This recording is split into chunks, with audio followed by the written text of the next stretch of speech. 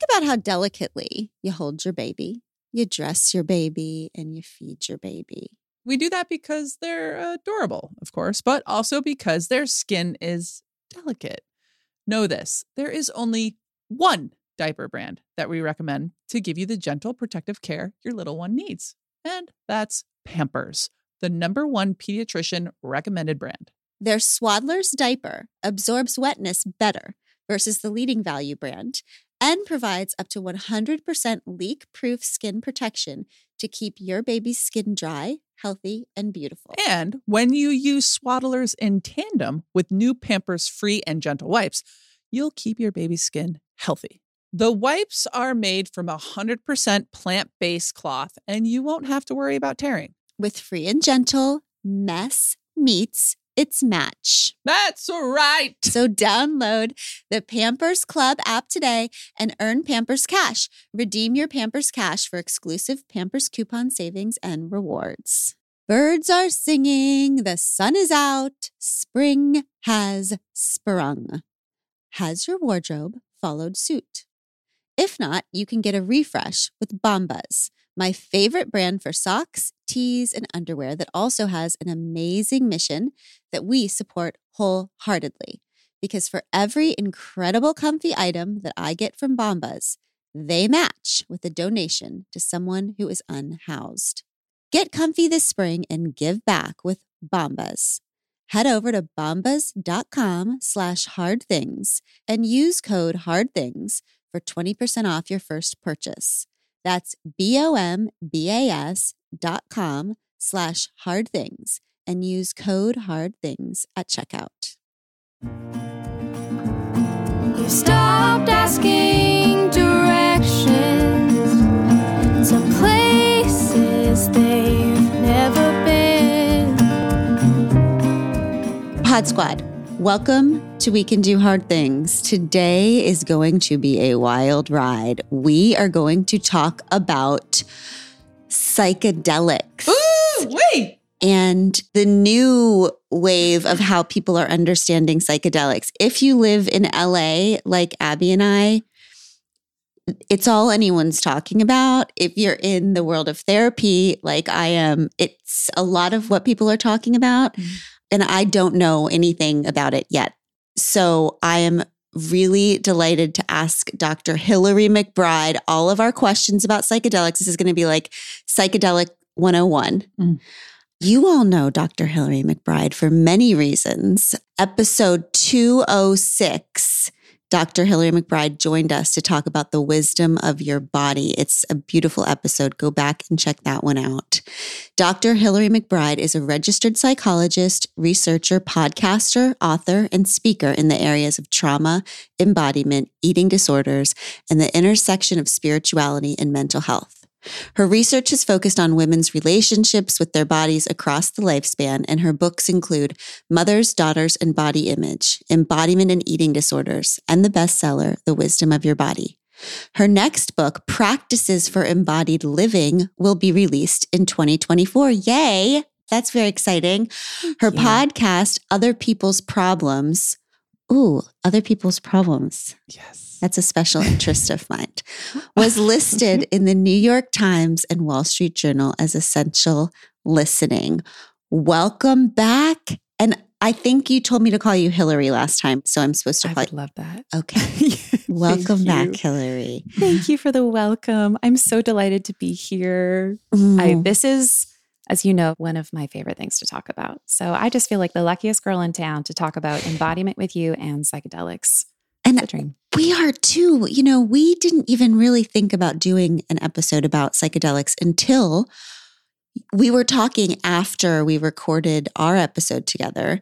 And I think that you said that psychedelics were the approach that you found most transformational in therapy. And is that true? Yeah, up there. Okay. That's for sure.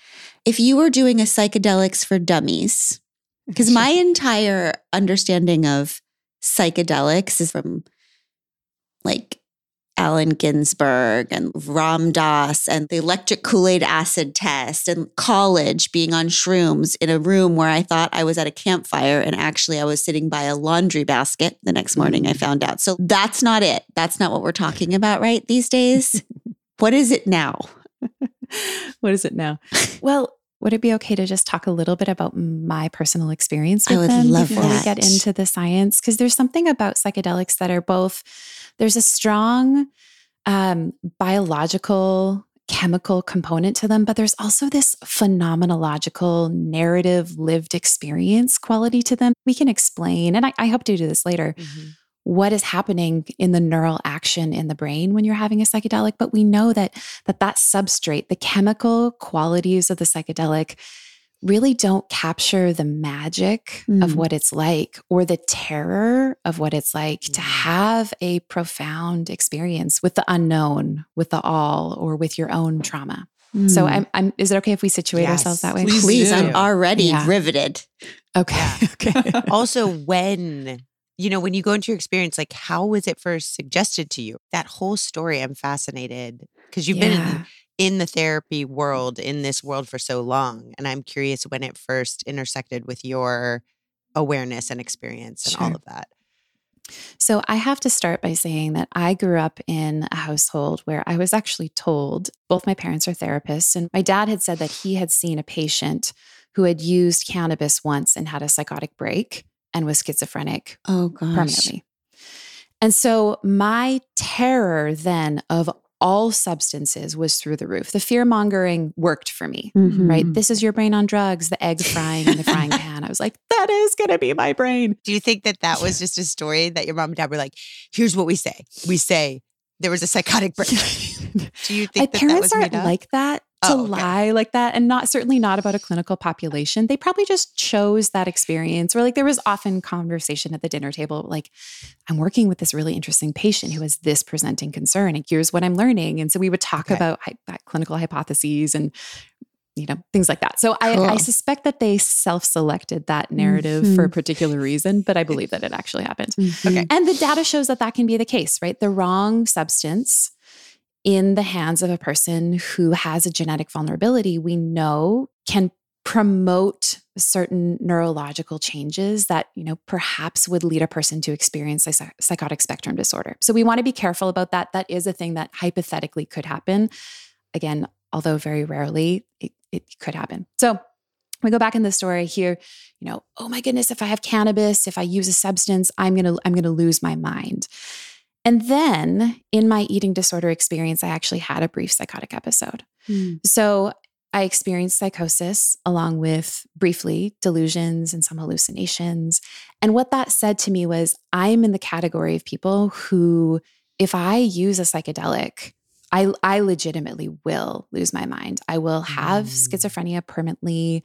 I won't be able to function in normal society or do the things that I love to do. So for me, it felt really important to put a really long period of time between when I had that brief psychotic episode and when I was even ever going to have the conversation or think about introducing a substance into my life. So I had this experience of finishing my dissertation, defending that, and finishing my PhD, and then thinking, okay, I've been hearing all of this research. I was really tracking carefully the empirical research, the data that was coming out about neuroscientific change, looking at the correlates of that structurally on our neuroanatomy, and seeing in the people around me who had really challenging presenting clinical concerns that this was really changing their lives. And not always because something easy and magical happened, but mostly because it put them in contact with something that they otherwise hadn't been able to be in contact with.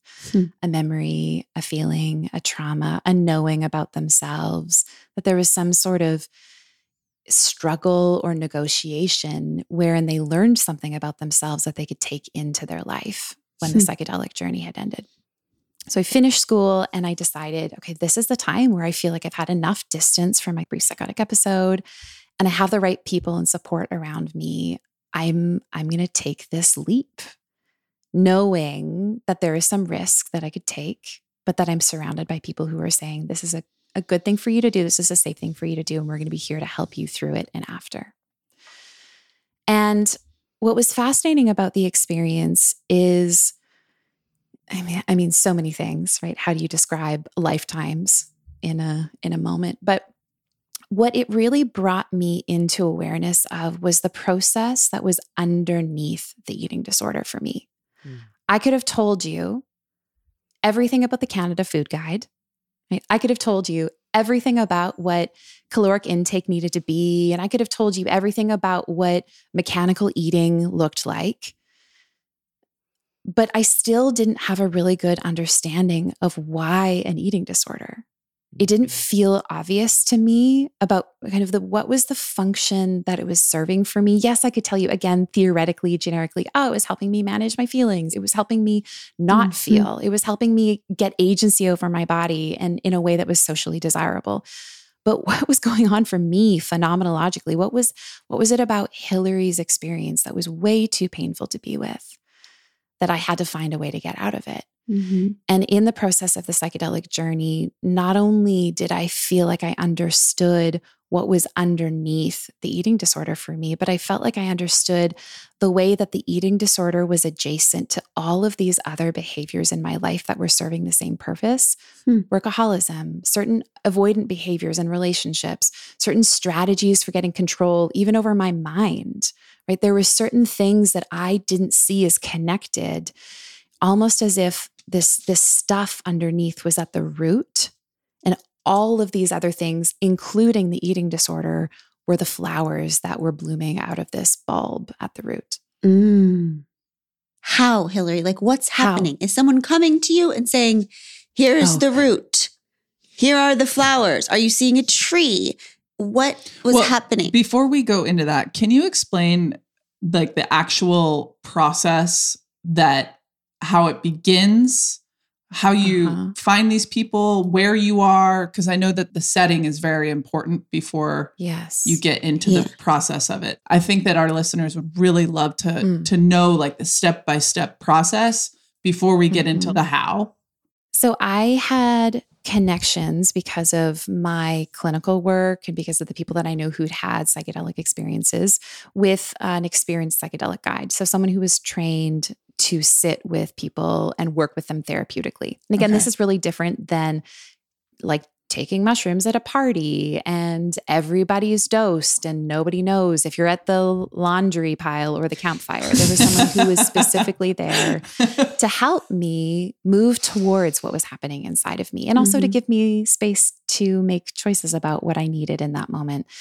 And generally what happens in clinical settings where you're using psychedelics for clinical purposes, for therapeutic purposes, is you have a series of prep sessions where you are talking about what your intentions are, where you are deciding where it is that you want to head, the kind of the big questions that you might want to ask of the medicine, of the psychedelics, of God, of yourself, whoever you're asking them of, and establishing a good therapeutic rapport with the person, because we know that those are really important predictors of outcomes. The ability to have an alliance with the clinician, with the therapist, with the guide, predicts how much you're able to go into those things. And the work of neuroscientist Robin Carhart-Harris has showed that if you are able to access what's inside and able to have some sort of emotional release, catharsis, experience connection to parts of you and potentially emotional expression connected to those parts of your life, that predicts really good therapeutic outcomes. So what you see is like the kind of this series of things that work together: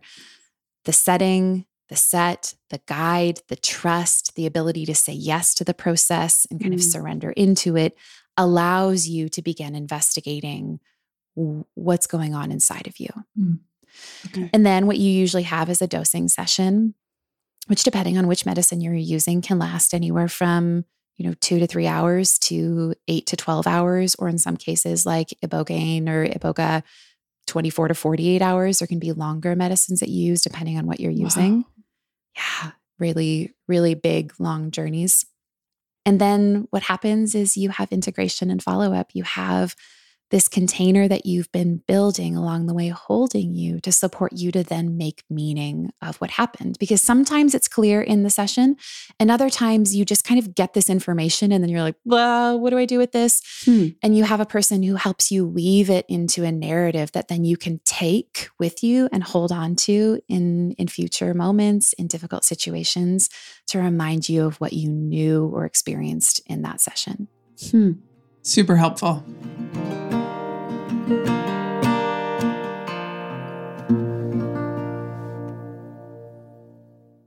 The weather's getting warmer, which is wonderful because we can say bye-bye to big, bulky sweaters and jackets and hello to shorts and tees.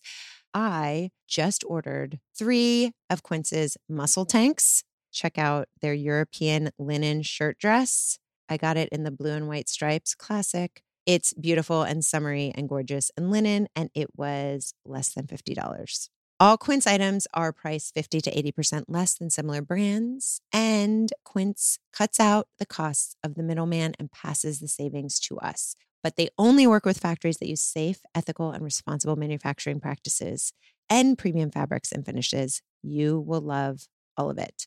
Get warm weather ready with Quince. Go to quince.com/hardthings for free shipping on your order and 365-day returns. That's QUINCE.com/hardthings to get free shipping and 365-day returns. Quince.com/hardthings.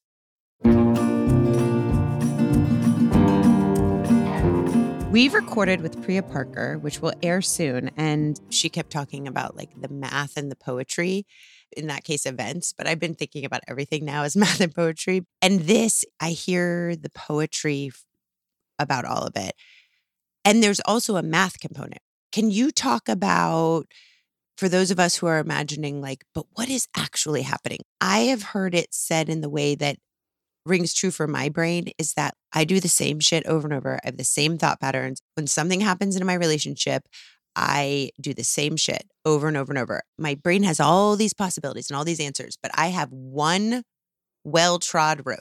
It is like cemented over 157 times. So something comes in and I go directly to that road. And that's the only road I use. Is that what this is doing? Like when you are hallucinating, this rigid brain becomes more malleable and I think neuroplasticity.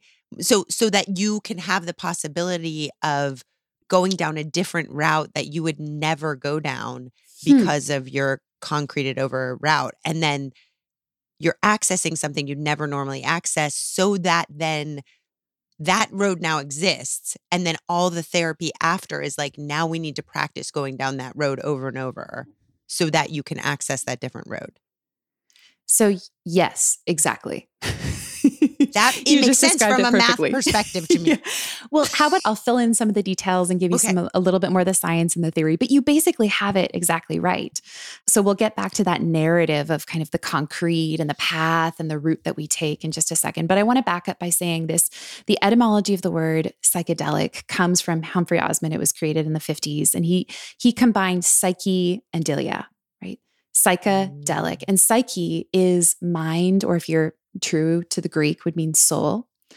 And delia, or doulon actually, would mean revealing or to make manifest. So what that really means is mind manifesting or soul revealing. There's something about the process, and this might be the poetry part of what you're talking about, the process of psychedelics, that they show us ourselves. They show us the roads we have taken and the roads we could take. They show us what gets in the way of taking those new roads. So think about that, hold that in your mind as I'm talking about the science of this and thinking about what the experiences could be like. So like the origins of psychology, when you think back to Freud and kind of the founding fathers of psychology, we think about the importance of revealing the unconscious, the things that are outside of our conscious awareness. And unconscious might not be the right word, maybe like primary consciousness. I think there's a kind of wisdom to what's going on underneath our defense strategies. But the true psychedelics, things like psilocybin, LSD, DMT, and ayahuasca, they work on the serotonin 2A receptors in the brain. Ketamine, MDMA, a couple other drugs work a little differently, although we We sometimes lump those into the category of psychedelic. And what we know is that based on analytics and data modeling, that psychedelics, when they're active in your brain in high doses, actually decrease activity in something called the default mode network. So the default mode network is the series of interconnected networks in our brain that are responsible for introspection, self-directed thought, criticism, personal narrative, remembering, and also how we think about the future.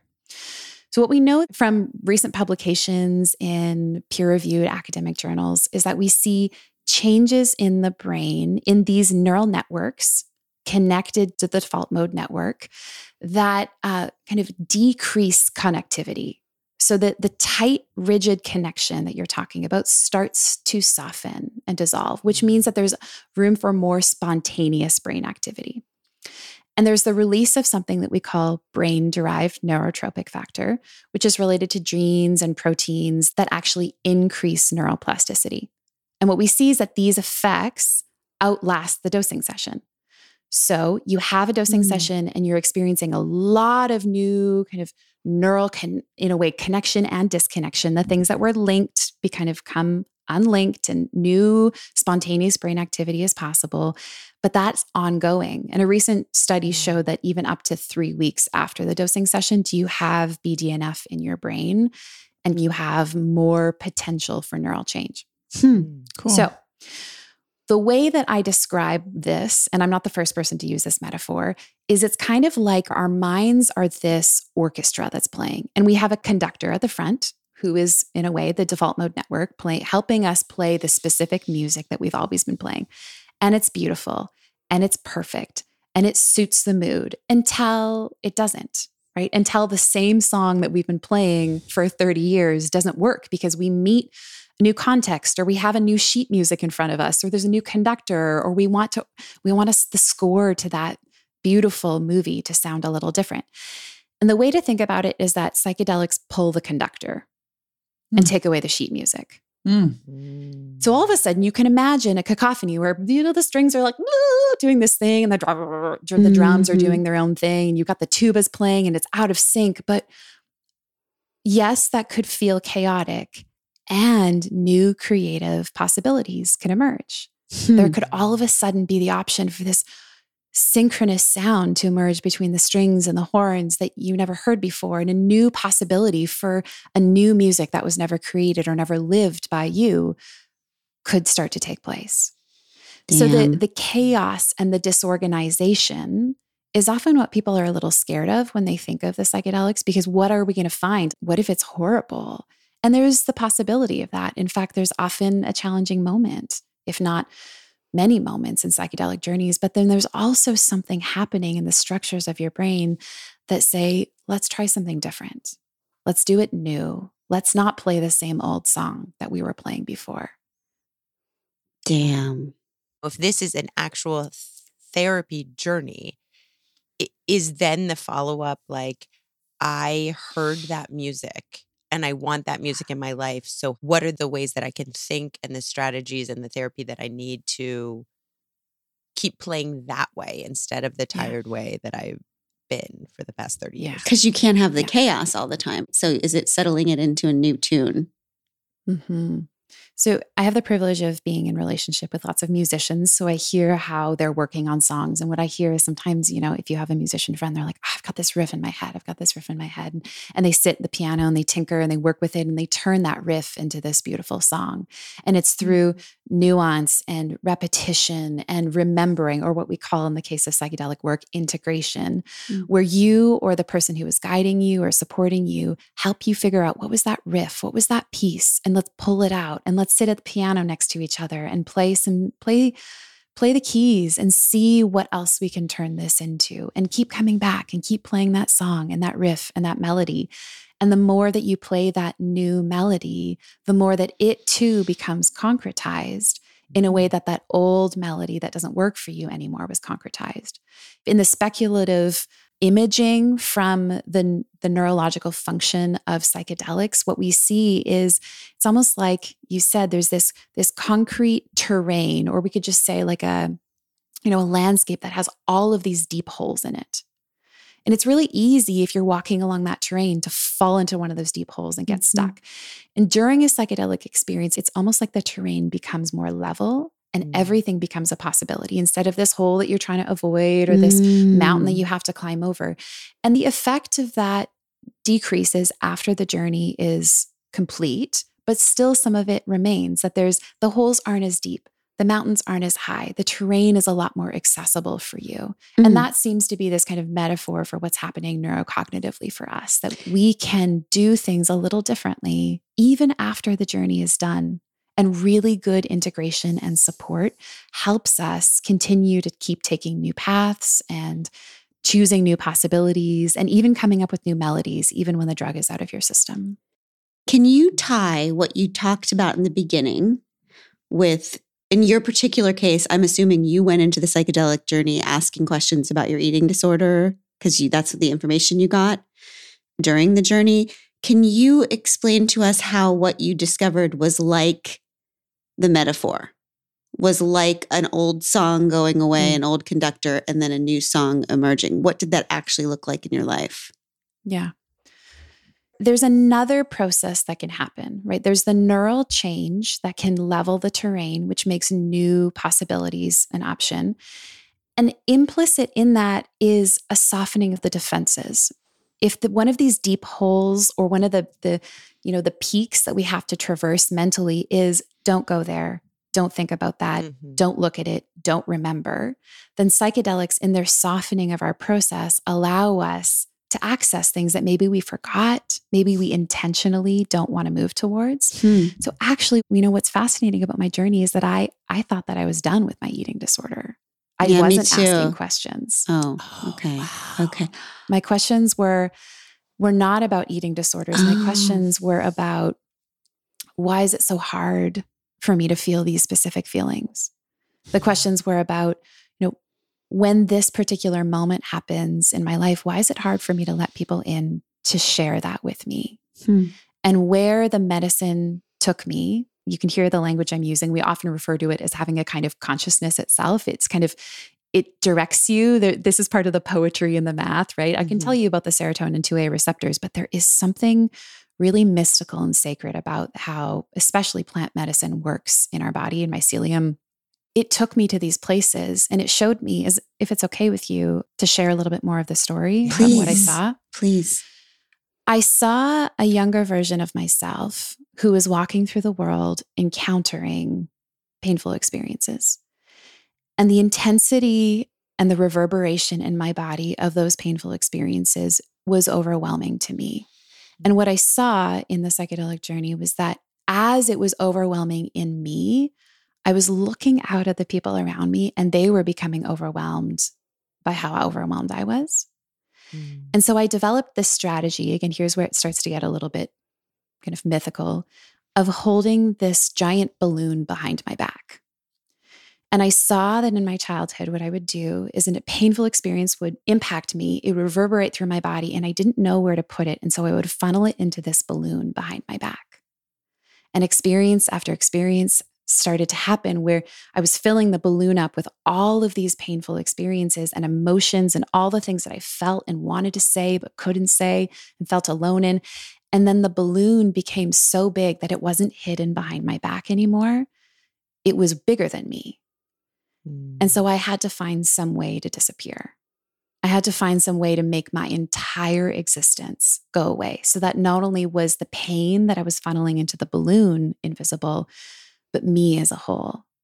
And that seemed to be where the origin for me of the eating disorder emerged, is that it had this function of making everything go away. But long before that, I was funneling things into this secret strategy to avoid feeling it, to avoid showing it to anyone, to try to stay in connection with people around me. So what I was able to do in this journey, which is often characteristic of psychedelic works that you can go back and redo during the experience. You can go back to memories and do things differently. What I imagined was that I could hold the hand of my partner and my best friend, and we walked into the mouth of the balloon together. And I showed them everything that was inside of it. And they held me and they loved me and they wept for me. And we looked at every single thing that had ever gotten funneled in there, and they were still there. And they weren't overwhelmed. So what happened for me on the other side of the journey was realizing, okay, this is my pattern.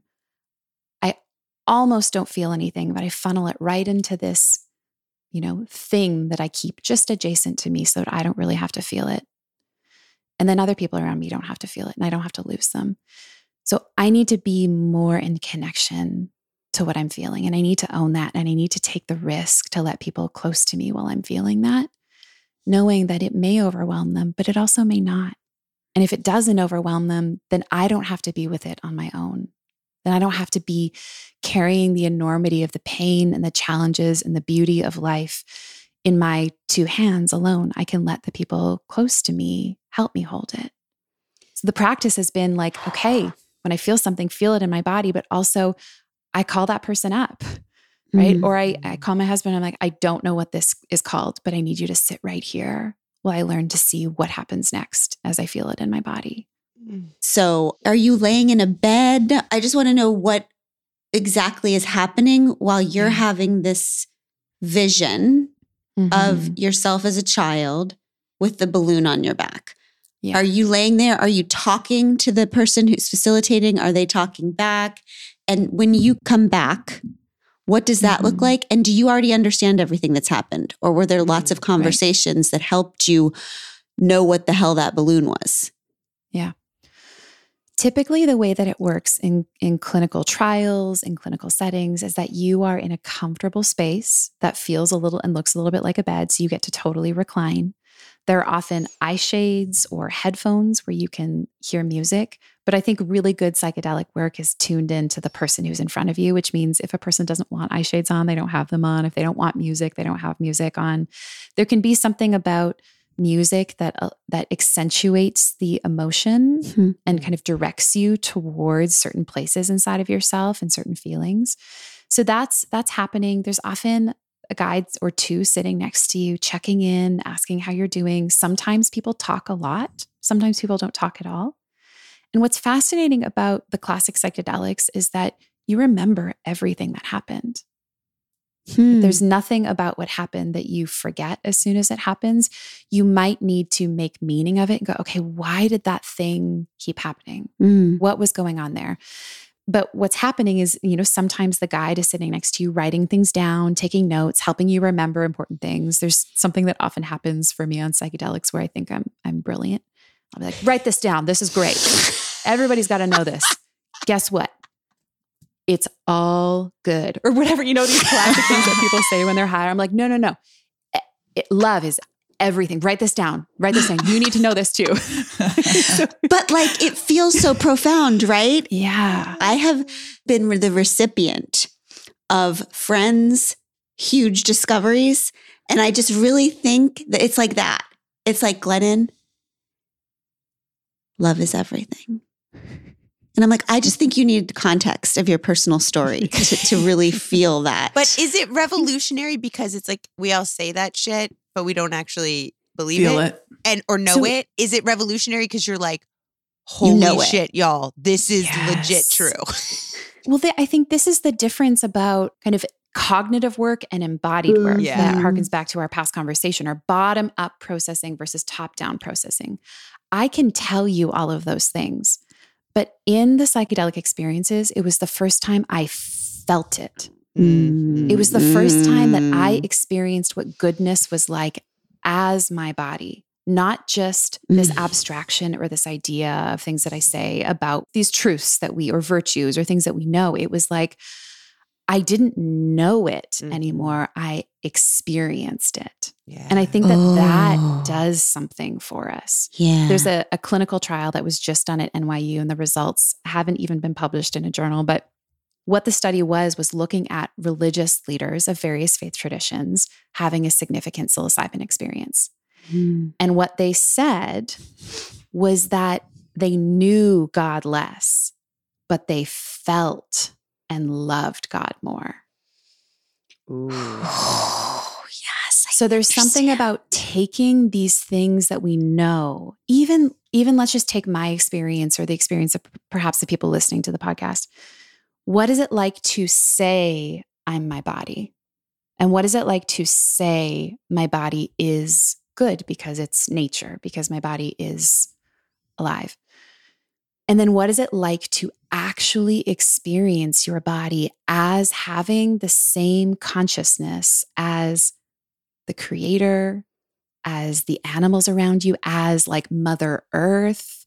What is it like to experience that your cells have goodness inside of them?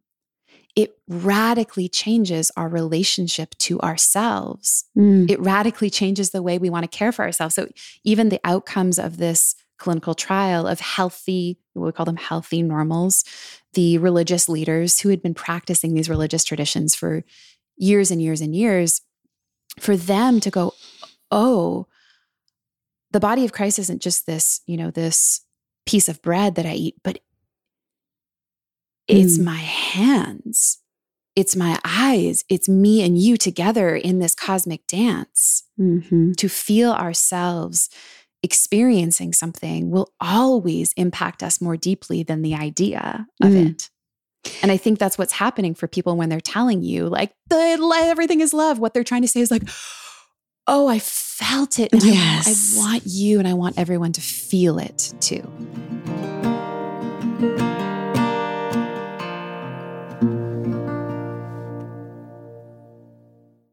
IXL. Remember those 3 letters the next time your child asks you for help on homework.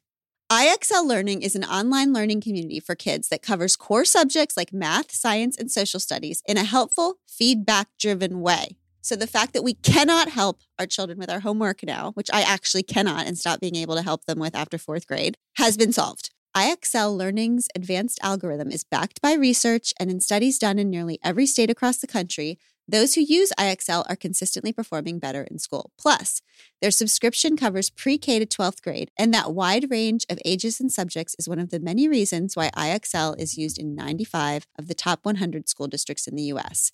Make an impact on your child's learning. Get IXL now. And We Can Do Hard Things listeners can get an exclusive 20% off IXL membership when they sign up today at IXL.com/wecan. Visit IXL.com/wecan if you cannot help your child with their homework anymore. And there, get the most effective learning program out there at the best price.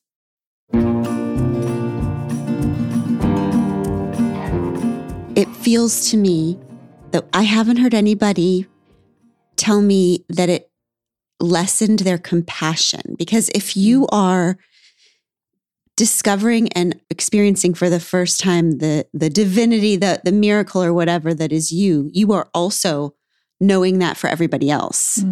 I assume it very much increases your reverence for other human beings as well, including your family members. I've heard so many people having experiences that allow them to sense whatever forgiveness is. It sense the humanity of the people who hurt them as well and free themselves of anger. Absolutely.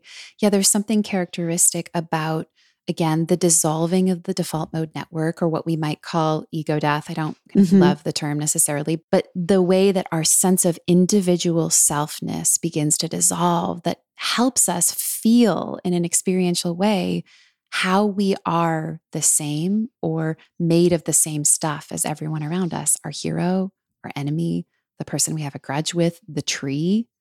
Then that's not the experience that every person will have on psychedelics, but it is a more common than not experience to have that felt sense of interconnectedness in a new way that makes it really hard, at least during the trip and shortly after, to look at someone and go, why won't you put the dishes in the dishwasher the way that I want you to? We're like, oh, we're all just trying our best. Isn't this a fun game that we're playing? The dishes should go in the dishwasher a very specific way, and I'm going to be right about that. We're like, that's whatever. Like, you're alive and I'm alive too.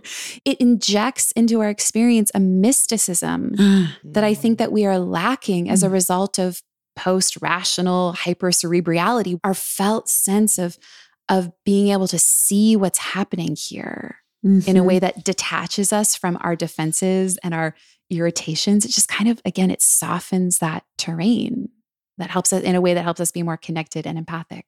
It might be about time to give a shout out to our sober community for whom this might feel ways it has for me in the past.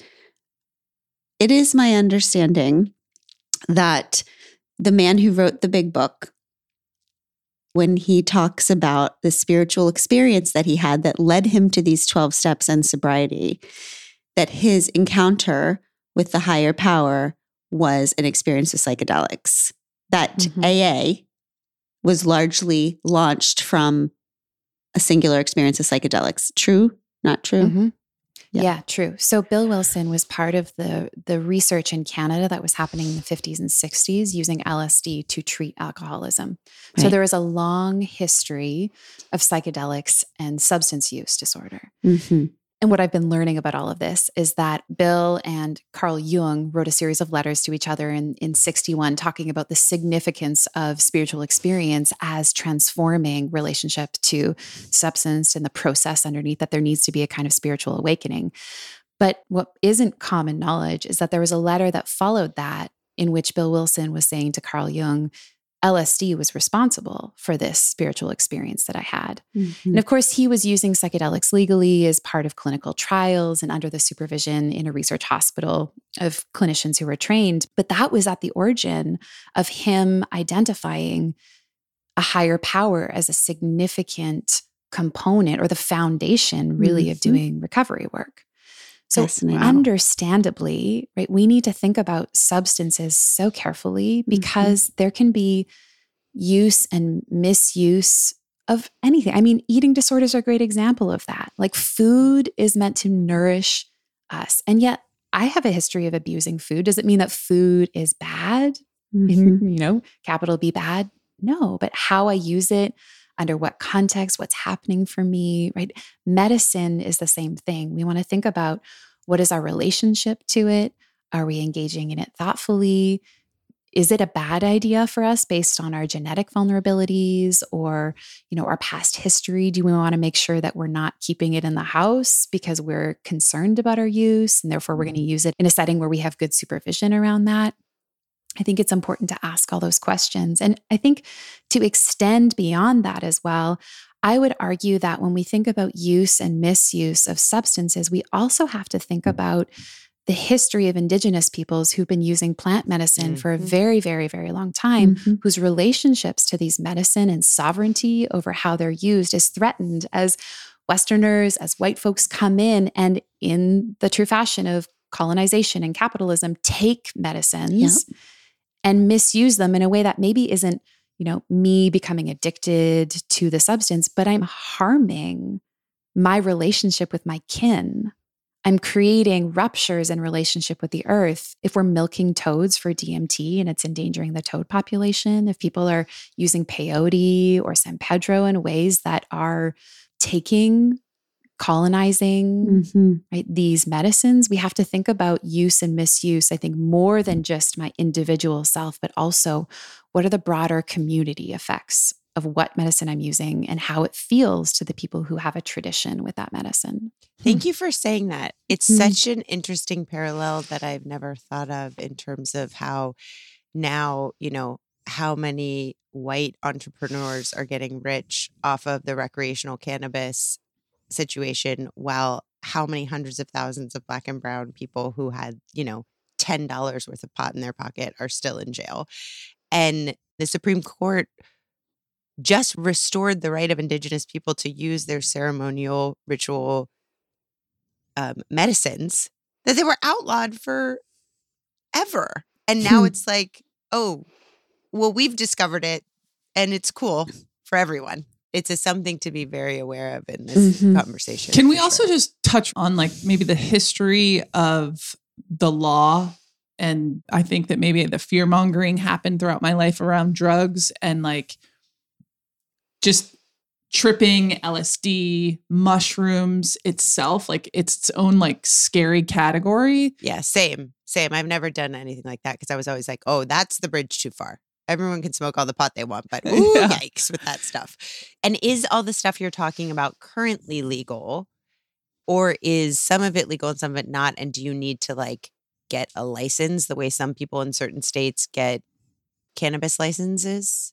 These are important things to think about because I think many people will come to this conversation holding either this unreflective enthusiasm about psychedelics because it feels like they've had good experiences or they've seen people have good experiences in a way that maybe lacks critical thinking about who this is good for and who it's not good for. And then the other side of it is we might hold an overgeneralization about these substances in a way that has us believing they're terrible and terrifying and dangerous when at their core, if they're used appropriately, could actually be part of what transforms our lives and, engenders healing.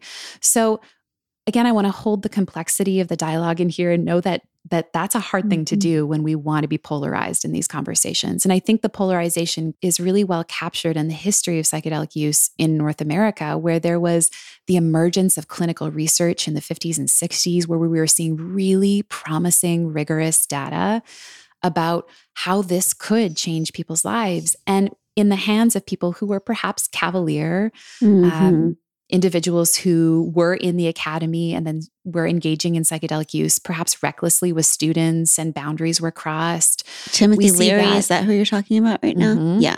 Yeah. That it becomes, even making public campaigns like tune in, drop out, tune out, tune in, something. Yeah. Drop in, drop out. I think it was something about tuning and dropping for sure. Something for sure. Absolutely. That was in there.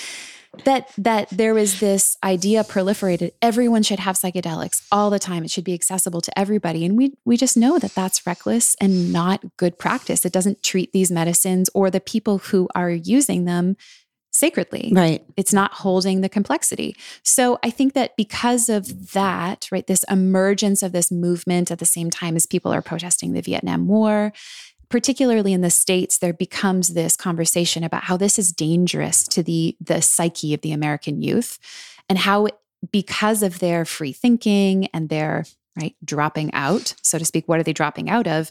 Institutions, systems, the draft. They're protesting these systems that the government is promoting as ideal or the right way to live. And that creates a conflict for the government at that time. I'm thinking particularly of the FBI, CIA, and how at that point it became very important to schedule these drugs so that youth could be controlled, so the medicines could be controlled, and we could argue for good purposes in some cases, and also really politically oppressive. And by schedule, just so everyone knows, schedule means basically like put them in the realm of highly regulated. Government has the authority to say who does and does not get these drugs. Yeah.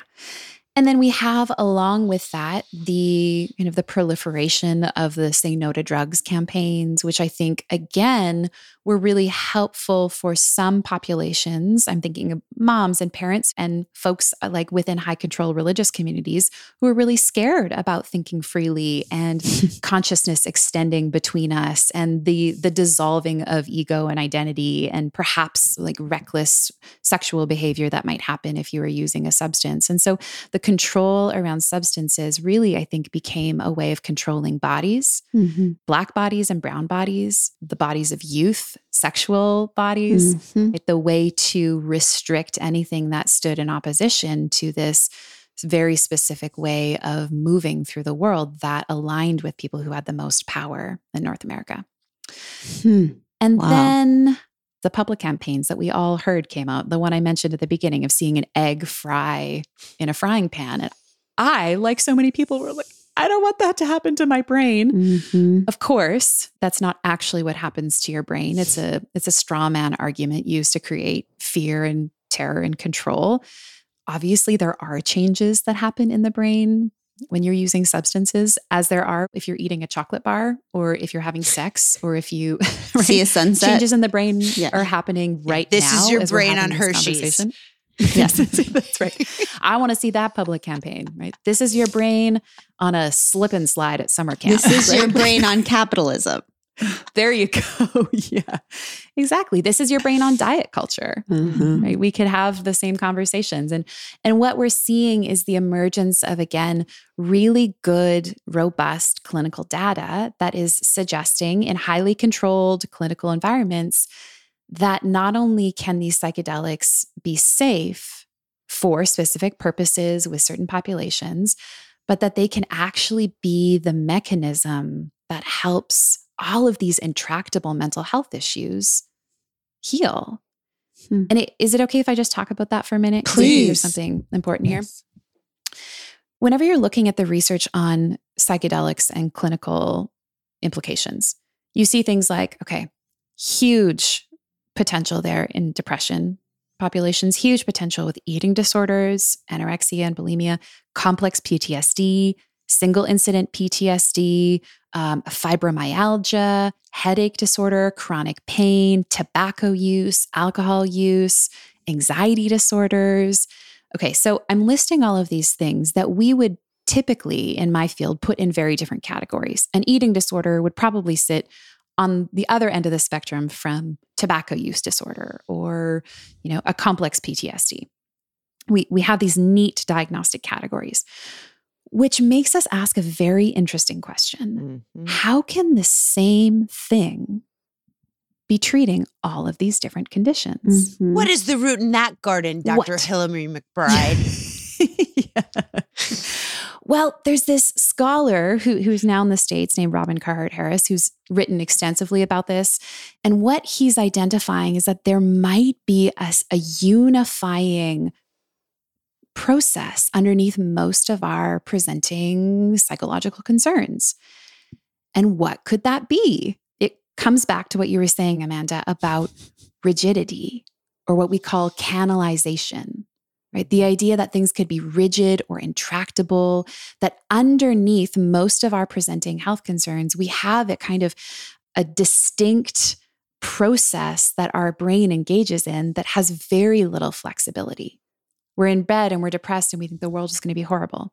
And I can tell you that with certainty because that's what I know to be true. And that's the same thing that I think every day. Or that food is terrifying. I can't eat that food. It's bad. It's bad. It's bad. It's bad. Or someone's going to see that I'm worthless, right? They're going to see that I'm worthless. I can't go out. I can't go out. The same potentially mechanism underneath most of our presenting concerns could be this rigidity, right? The kind of the stuckness of our mind working in a particular way. And when you think about who psychedelics are not good for, it's people who don't have that rigid stuckness. When we think about psychotic spectrum disorders, right? It's chaos in the brain a little bit. It's like, oh, there's a lot of spontaneous brain activity. I'm seeing things that I wouldn't normally see, or my version of reality is a little extended beyond what someone else's version is. So when you think about what psychedelics are doing, those particular brains don't need the help of psychedelics to have more flexibility and neurogenesis and kind of fluidity of reasoning. It's the conditions that are most of what I would see or what we would see in clinical settings seeking treatment would be the kind of the rigidity, the stuckness that underlies most of what makes it hard for us to be in the world. That is fascinating.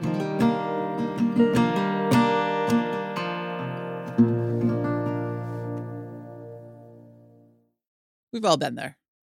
You have a question about your credit card. You call the number for help and can't get a hold of anyone. If only you had a Discover card with 24/7 US-based live customer service from Discover.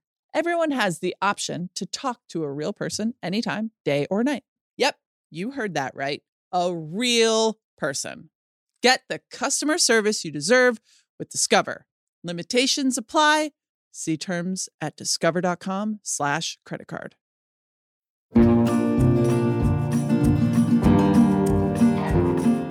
How often do people have to do these journeys? I've seen some documentaries and they say like 1 or 2. How often are you needing to do this? Or some people say like once a year they do them. Does that depend? It depends on the substance and the presenting concern. So what we see in clinical trials, and this is like the way that we have to research things to make them empirically valid means that there is unfortunately a certain kind of rigidity to it. But what we see often creates the best outcomes is a bunch of prep, at least 2 dosing sessions, sometimes even a 3rd, and then really good follow-up.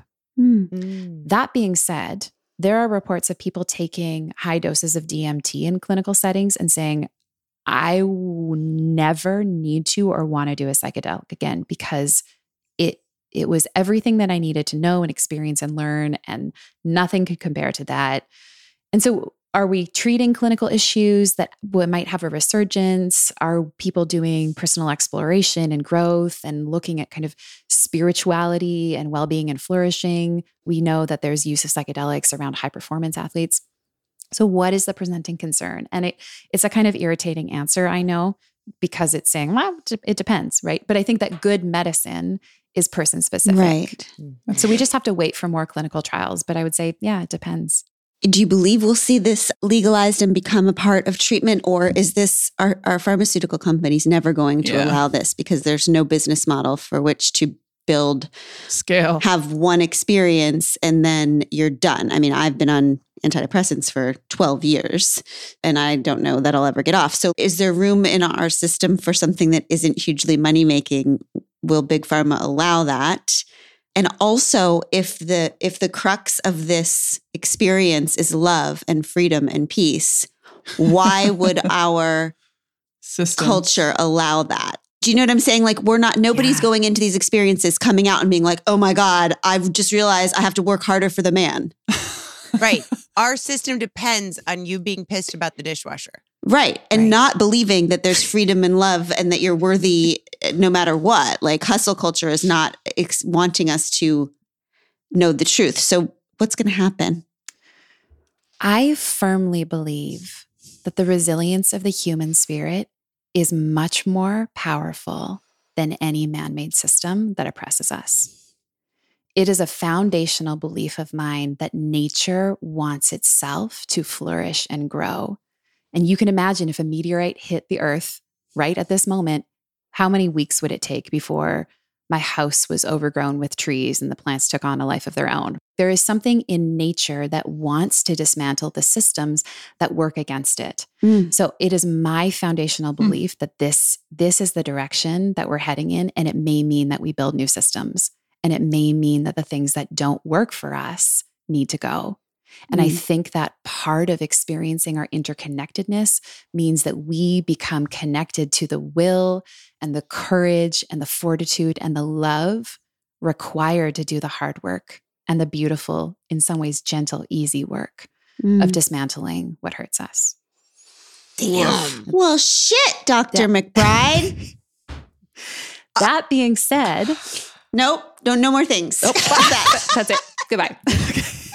That was perfect. Go ahead. Mushrooms are a plant. Isn't it absurd that we have criminalized a plant? Yeah, why do we have to ask find? them permission? I can pull carrots from my backyard.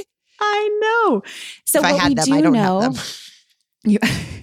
In Canada, in certain provinces, certain psychedelics are legal or decriminalized. In certain states, psychedelics are legal or decriminalized, again, depending on which one and where and what setting. I own and work in a practice that is connected to ketamine work. Of course, ketamine has been legal for a very, very long time as an anesthetic that's used in a hospital setting. The team doctor that I work with was the first to prescribe psilocybin clinically in Canada.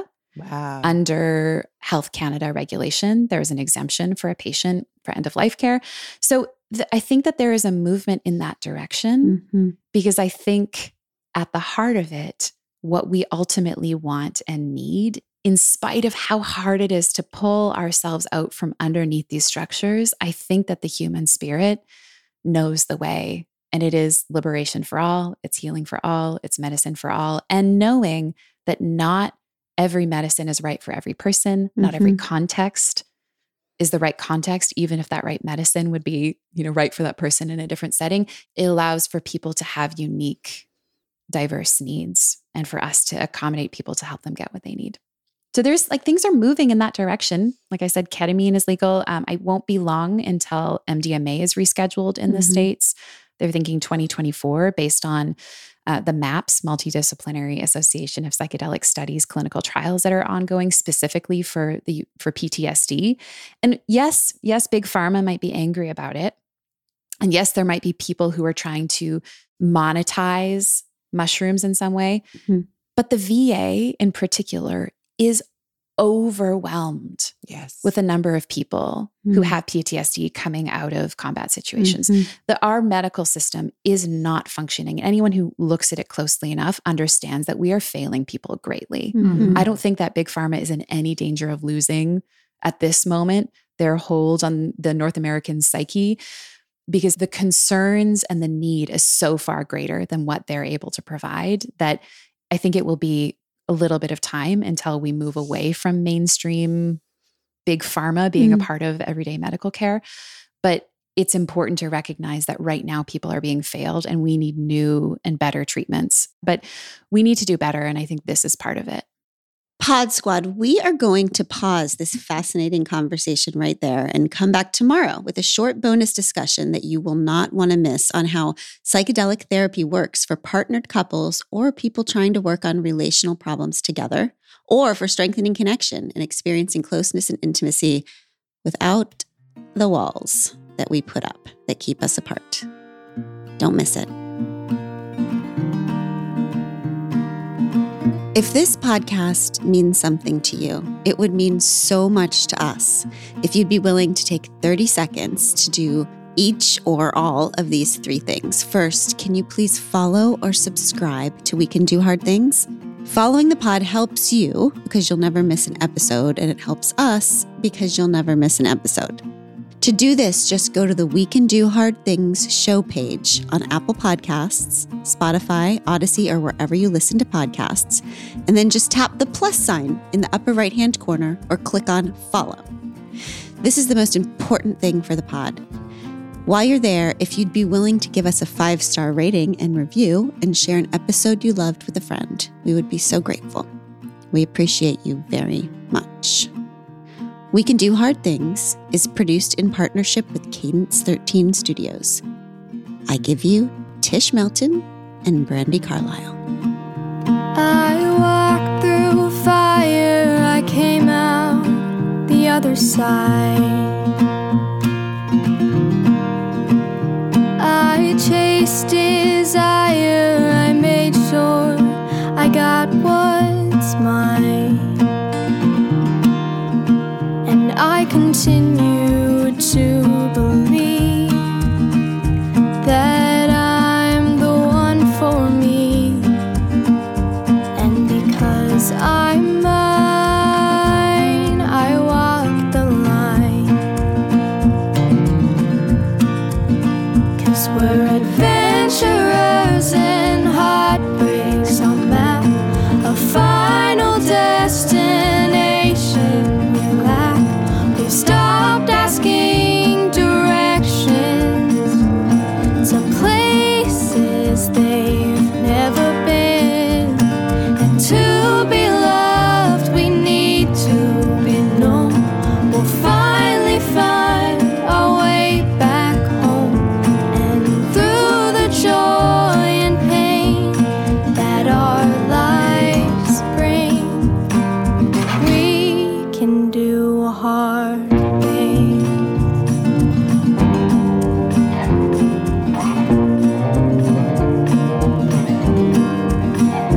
I hit rock bottom, it felt like a brand new start. I'm not the problem, sometimes things fall apart.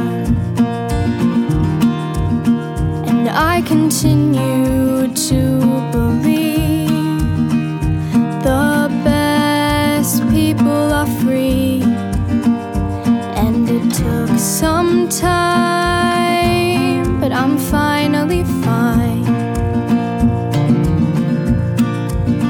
'Cause we're adventurers and heartbreaks on map, a final destination we lack. We've stopped asking directions to places they've never been. And to be loved, we need to be known. We'll finally find our way back home. And through the joy and pain that our lives bring, we through hard days.